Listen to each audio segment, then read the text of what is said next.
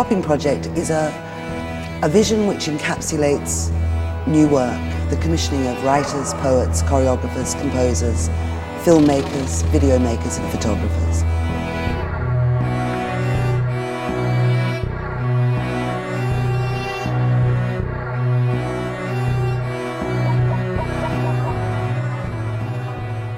Hello and welcome to the latest episode of Pass Forward, the Wapping Project 20, the podcast series exploring all aspects of the Wapping Project, past, present and into the future. I'm your host Gareth Evans and I'm delighted for this episode to be in conversation around the Wapping Project Bookshop with two of its key participants, managers, hosts and activists, Lydia Fulton and Ben Easton. Welcome to you both. Thank you. Thank you very much. Great to have you with us, Lydia coming from Canada and Ben from Athens. So it's a real pleasure to bring you into the virtual space that is the Wapping Project now currently. Now we're going to be talking about the Wapping Project Bookshop, which was a very distinctive operation, not just in Wapping Project terms, but also in bookshop terms, because it was a greenhouse outside in the yard at the Wapping Project, the hydraulic power station in Wapping, of course. And it started in 2008. Now, Lydia, you were the first host, I think is the term, or mistress even, of the bookshop when it was begun in 2008. Now, I wonder if you could tell us a little bit about the meeting with Jules, I imagine, that led to you becoming the mistress of the bookshop. Yeah, of course. Well, I actually met Jules multiple times over the space of 3 years before the bookshop started. So I had been studying poetry and sculpture in Norwich, and in my final year of my degree, I had come to London and was working in a magazine 2 days a week. And the magazine was based above a pub on Berwick Street in the centre of Soho. So once I had finished, I would always go around to Charing Cross Road, to one of the bookshops, or to the National Portrait Gallery. And I remember the first time I saw Jules was on Charing Cross Road. I didn't know who she was, but she was very distinctive with her dark sunglasses and her red bob, her all in black clothes. And I think it was the following year then, at the same magazine, Jules came into the office and I recognised her as this lady from Charing Cross Road, and she was invited to guest edit one of the issues of the magazine. And so there was a 6-month period, I think, of seeing her in the magazine office and putting that issue together. And there was a couple of conversations that we'd had over that time around books, but she was still very much a formidable figure, I would say. I wasn't confident to strike up a conversation with her when it was outside of the magazine office. But that's how we first met. And then I also happened to meet Thomas Sanin-Larcher, the photographer, who was working with Jules soon after. And he really, I think, brought us together, and that every time I saw him, he would mention, you should really contact Jules about working together. And I had left the magazine and I was writing freelance. And so I contacted Jules and wrote a few articles about the Wapping Project, more for architecture-based magazines, but the conversations would always lead to books and to art. And so it really came from then. It was a very gradual dialogue over the space of those 3 years. No, that's tremendous. That's very evocative. Thank you. And it chimes with a number of our other guests who meet Jules in certain contexts and then strike up a kind of personal engagement. And then, in informal ways, often, the next phase of the encounter develops. And she's kind of renowned, of course, for that very human scale approach. So you were actually invited, I believe, Lydia, to create the bookshop. Is that right?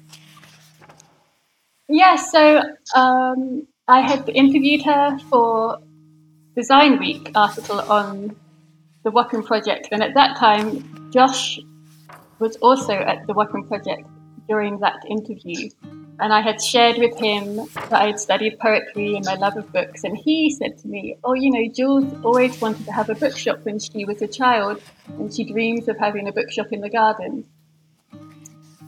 And I think it was probably 6 months later that she had invited me to come to Wapping. I remember it was a Sunday, and it was the first time I'd ever been there in the morning.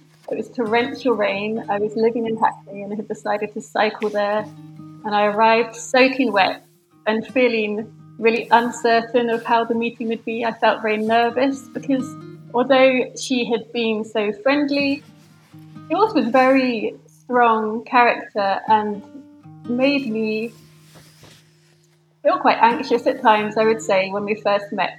I hadn't found my confidence. I was 26 when she offered me to run the bookshop, and I was very aware that she had created this whole world at Wapping, and I didn't know if I had the confidence to take the offer to start with. No, thank you. I mean, all those aspects of the story are recognisable, I think. But she really had a great instinct for people, I think, and that has come across, in many of the episodes, as I said earlier. Let's hold that moment of your establishing the bookshop. I called it a greenhouse, of course, which is a very English thing to do. I mean, what I should describe it really as is a glass house, of course, where what is seeded are ideas from the many books and publications on the shelves. Now, Ben, let's think about how you came to the Wapping Project, because I think there was an interim appointment before you joined between yourself and Lydia. But what was your sense of the Wapping Project before you approached it yourself? Well, it was so nice to hear Lydia describe her first encounter with Jules, because it was extremely evocative, and it really brought it all rushing back for me as well. I remember visiting the Wapping Project when Lydia was there and being kind of fascinated by it. And I think I'd applied initially for the position when Lydia left, and it had gone to someone else. And then I remember Jules calling me up, actually. I remember precisely where I was when Jules called me up now and said that the position was available again and would I come and see her. So I did, and had very much the same experience as Lydia described, being kind of awed by Jules' personality, her kind of energy, her enthusiasm, the kind of image she presented of herself, the dark sunglasses, the red hair, her charisma. And then, taking the job, I think, that day, and feeling very much like I was entrusted with the responsibility of continuing what Lydia had established, and its reputation, and the kind of the regular characters who really relied on that bookshop a lot and would come in very regularly. So it's nice to be reminded of all these things, actually.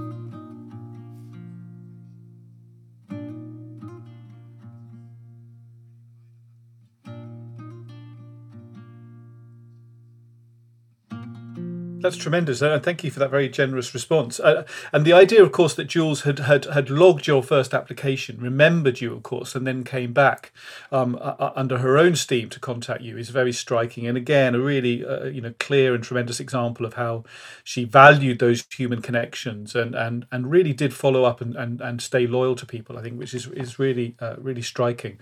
Thank you very much, Ben. We'll come back to your own iteration of the shop in a minute. But now, Lydia, you'd established the bookshop in the glass house, and of course now you had the very enviable task, but also perhaps quite daunting task of stocking it in a way that both reflected the Wapping Project's activities across multiple platforms, and also, of course, stood in its own terms, viably as a shop within a larger gallery and cultural context. So, did you have any guidance from Jules about what she wanted to be in there, and how the kind of the stocking of the shop might proceed?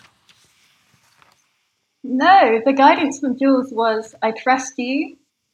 You can do this. The money from the first, there was a plan financially. She had shared that after the first year of the bookshop, any profit that was made would go straight back into buying books. And that's how, it wasn't going to start off making money, but it needed to pay for itself. And so there would be photographic books. Guy Bourdin, Susan Mazalas, Deborah Turbeville. There's a number of photographers that Jules already had a working relationship with or had exhibited with in her other Wapping gallery, and those that she recommended I stocked. But aside from that, she was very generous in saying, this is your space. and you need to collect the stock and you need to order the stock. So I just went about contacting all of the publishers. I would travel to each studio in London and they would, have their catalogue for me to see. And it was a real learning curve in being able to curate your stock and to know that the bookshop can only be as good as the stock within it. And it's so personal. And especially in a city like London, when there already were so many bookshops, I knew that to hand select each title, it had to reflect Wapping, you're correct. But it also, I think it's a very personal thing to take on. And as with anything you do, it reflects your own tastes. So there can be no clear outcome, I think, when you're starting on a journey. If you already know the outcome, then perhaps you wouldn't go on it. So Jules had no set criteria of what the stock would be. She was very open. If I had seen Velasquez painting at the National Gallery and then I came back excited and wanted to order painting books, then that was fine. Or if there was a poetry event that had been really captivating, then we would go that way. And there were some small publishers. CB Editions, run by Charles Boyle, was hugely supportive in offering books. And I think people pretty soon learned that, the stock evolved as the bookshop evolved. And perhaps as my confidence grew, my tastes were able to come out more, so that textiles or poetry or books that might not necessarily have been linked in specifically to the Wapping Project gallery could find their own place also. And of course, there is cookery books to link in with the restaurant too.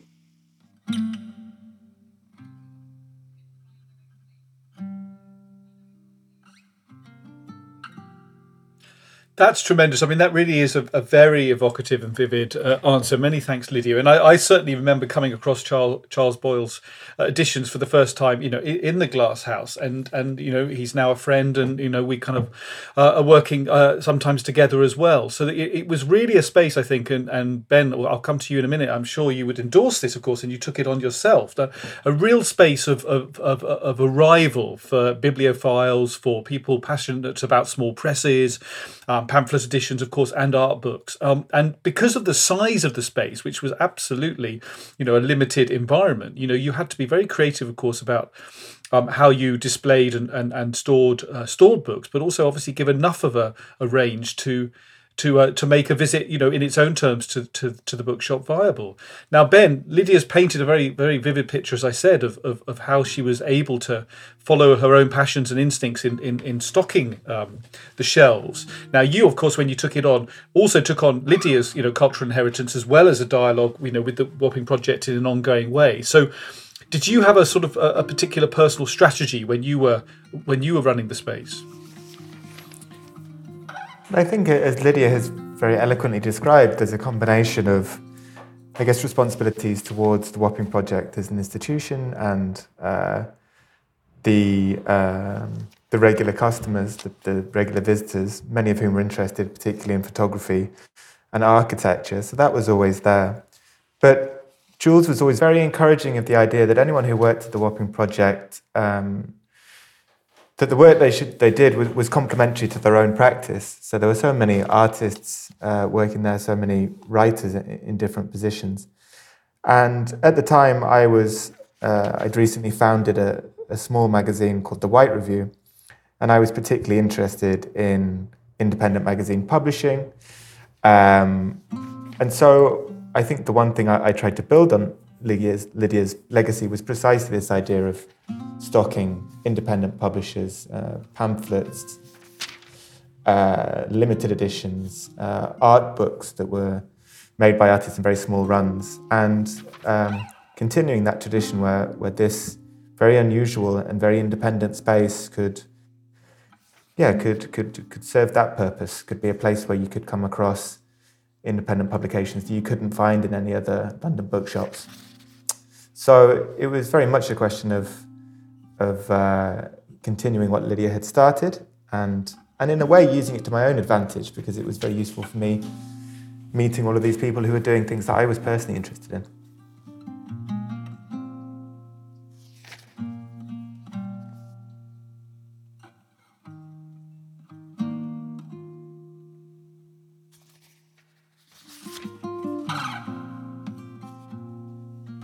But yes, I mean, thank you very much indeed, Ben. I mean, you both painted a very clear picture of how you were able, of course, with the Wapping Project Bookshop, as a business card, if you like, to meet all sorts of interesting publishers, artists, and producers across the range of activities and interests that you were wishing to support. Now, if we could go back, Lydia, to your time with the bookshop, and of course, alongside the shelves, you established an events program. Now, this is a very distinctive venue. It's a very small venue indeed, and of course it's outside and very much open to the elements in all sorts of ways once the temperature drops, of course, and the rain starts pouring, which it regularly does in London. So I wonder what your thoughts were about how an events programme spatially and kind of conceptually could work alongside this very distinctive series of shelves that you'd created. Well, Jules had said very early on in our discussions about the bookshop that she thought it would be great to have a monthly focus, was the first suggestion, so that there could be an opportunity for people to come to the bookshop to hear an author or a photographer talk about their work. So the space was very intimate. It was heated by a wood stove.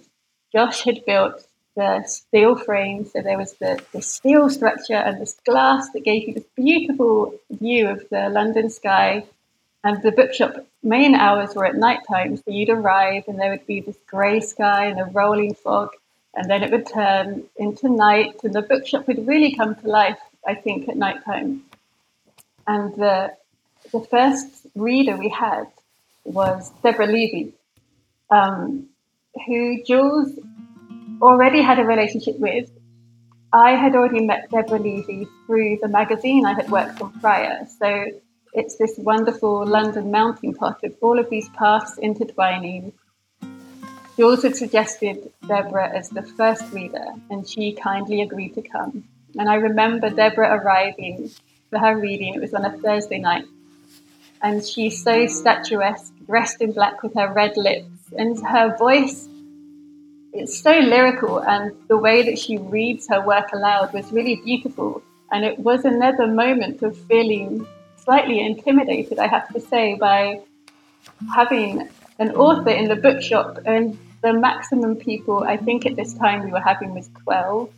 And so pretty soon you realise the beauty of this space was not that having someone come to simply read their work, which would happen at many book readings across town, but it was more the dialogue that opened up. And so after the first couple of book readings, we really tried to maintain that open dialogue of the author or the architect or the photographer talking about their work, and then it would open up so that the majority of the people listening were sat on the floor. There was one park bench inside the bookshop which seated 4 people if you were really squeezed in, otherwise it was 3.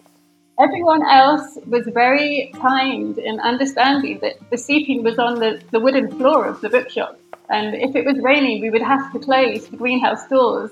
So you were really snugged in together, but it really took down any barriers between the people. And it meant that these wonderful conversations happened well past the time that the reading was normally supposed to end. And I think that's what made those events so special, was that the forced intimacy created this other environment that I don't think existed anywhere else in London at that time. And I have to say, not only the confidence and generosity of Jules to encourage these happenings, but also every reader who came. You know, I started writing on my typewriter to anyone I thought would be perfect for this space, and Edna O'Brien came, the late Tony Benn came, you know, Tim Walker, the fashion photographer, we did his outside.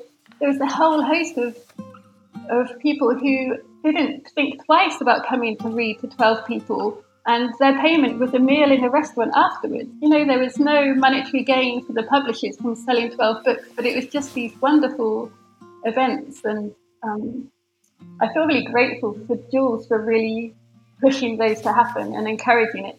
And every time there would be a lull, and I'd think, oh, how can I now fill the next 4 months with a nightly reading? It's a lot of organising, but she really encouraged those to continue happening. And I think having that weekly habit and that weekly gathering was a real focus for the bookshop and enabled it to grow and to gain attention in the way it did. We were really fortunate in the way it was so well received.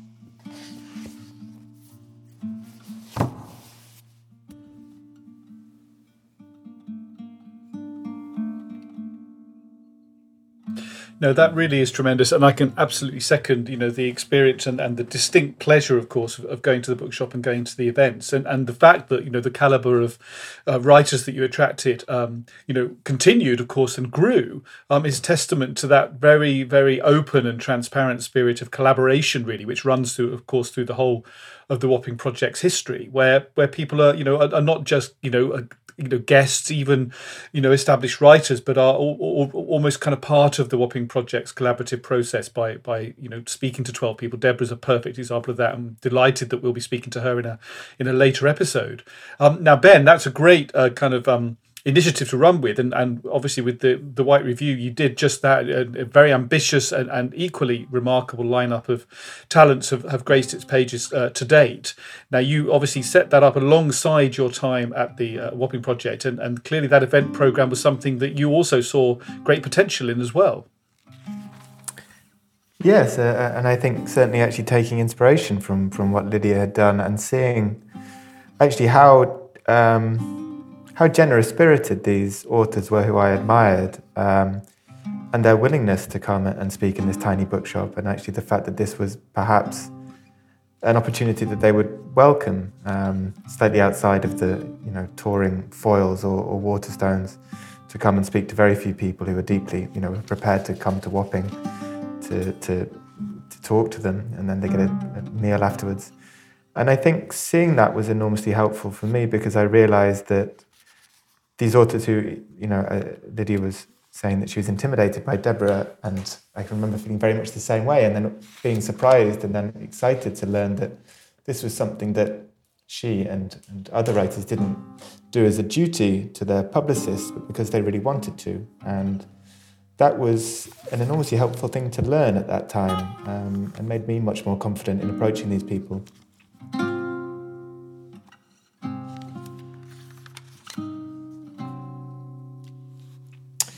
So that was, it was very reassuring, because it felt for the first time, I'm not from London, and I think it felt for the first time that it was possible actually to create a literary community or an artistic community in London, and this was the first place I'd really come across that in that way. It felt very small, it felt very intimate. The architecture of the space certainly helped with that feeling, and Jules would always be bringing people, so there were, that kind of intimacy was very particular. I remember some of my most enjoyable and memorable encounters were just with the people who happened to be visiting Jules or came for dinner.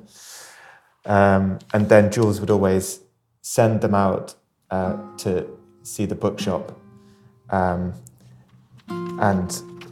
Jules being Jules, they would obey her.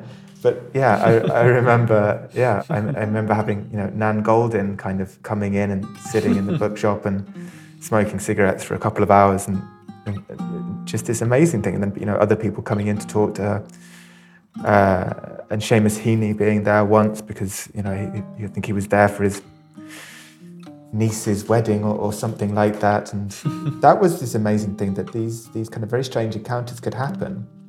And because of the particular atmosphere that Jules had created, it felt incredibly collegiate and welcoming and open. And that was something that actually it was very difficult to find in London then, and I think it became increasingly difficult and now feels alien almost in our current conditions. But it's certainly that intimacy.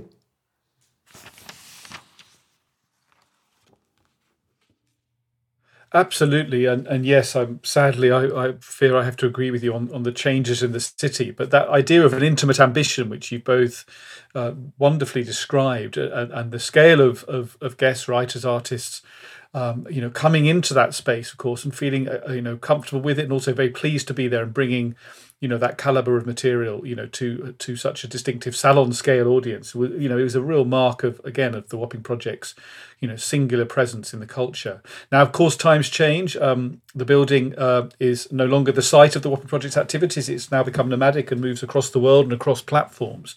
And both of you, of course, have moved on to other projects. And I wondered, just as we move towards a close, if I could ask each of you in turn about, you've already been very clear about the great opportunity that the Wapping Project Bookshop role gave to each of you, and the sense of being entrusted with your own tastes and instincts and being supported by the larger organisation in those. But given that things have moved on and you've now gone on to other projects elsewhere and in fact in other countries, Lydia, I wonder, starting with you, if you could just share with us how that process of being at the Wapping Project perhaps changed, your sense of what was possible, your sense of creative direction even, and the idea of the legacy of it in your own career as it's continued to now.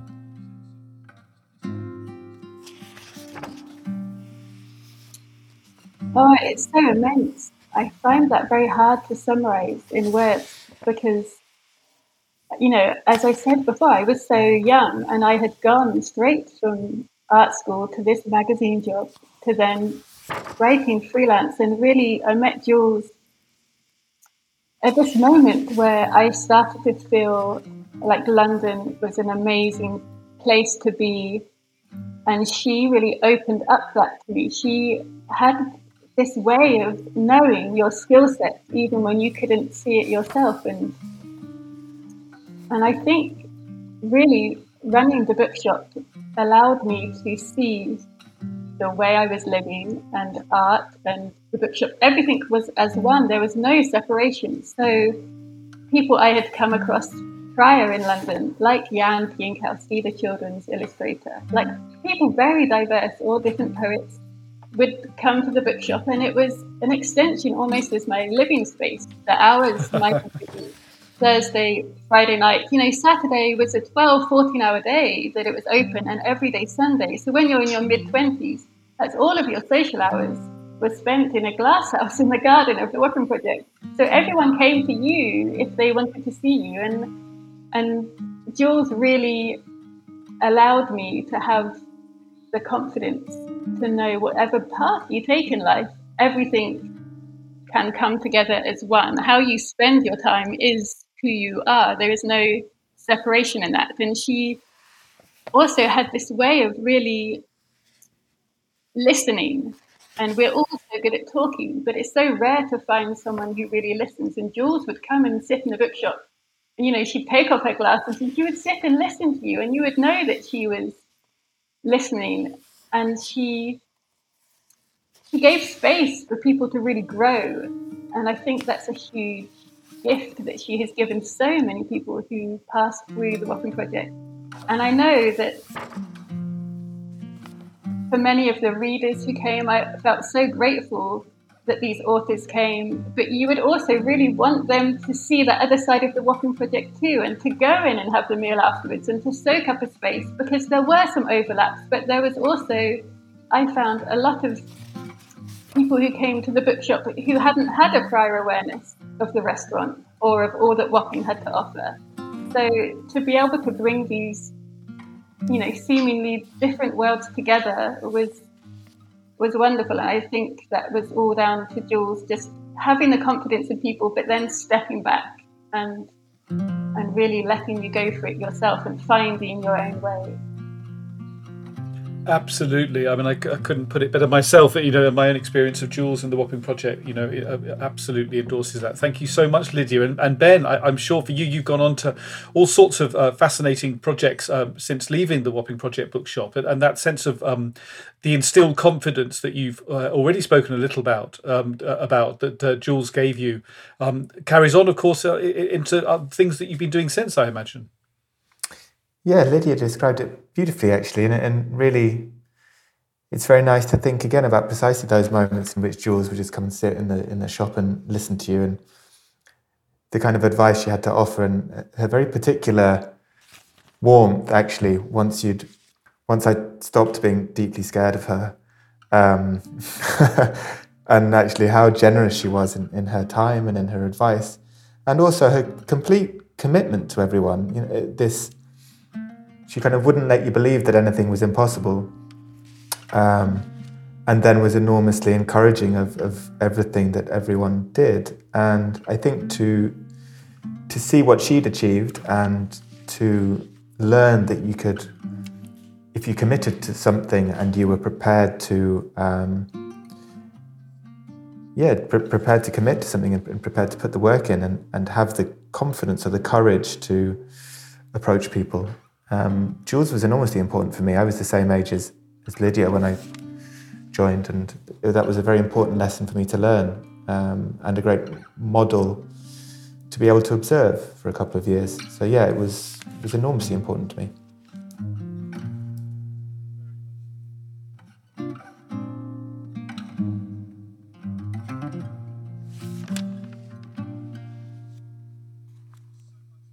Thank you so much, Ben. I mean, it's great to hear from both of you, really, this incredible endorsement of the Wapping Project and, of course, of the late, great Jules Wright, and this particular incarnation that you both experienced, of course, running the Wapping Project bookshop, the Glass House, in the garden, in the yard of the hydraulic power station, but, of course, in dynamic interaction and creative engagement with the building inside, the restaurant, the gallery, and all the other activities.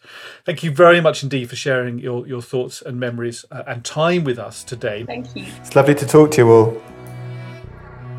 Now, I'd like to draw listeners' attention to two online sites attached to the bookshop, which still remain in cyberspace for us to enjoy, and you can get a real flavour of the activities of the shop, the events, the stock list, and all attached to it from these two sites. So the Twitter account is still active, and it's Wapping Books, so please find that in the usual way. And you can also see posts and entries on the Wapping Project bookshop website, WordPress site rather, the blog if you like, wappingprojectbookshop.wordpress.com. So do please take a trip down memory lane if you remember the bookshop, and a new journey into the past if you are not so familiar with it on those two sites. Now, this is the last episode in the current series of Fast Forward the Wapping Project at 20. We will, of course, be back with the third series in due course, and I do hope you can join us then when we'll be speaking to Billy Cowie, Deborah Levy, and many others about their own experiences of working with Jules and the team at the Wapping Project. That's to come, of course, but you will find all details of that on the Wapping Project website, wappingproject.org. And so until then, I do hope you can catch up on any podcast episodes so far that you've missed, and we look forward to you joining us, I hope, in due course. Many, many thanks for your attention today, and goodbye. The Wapping Project is a vision which encapsulates new work, the commissioning of writers, poets, choreographers, composers.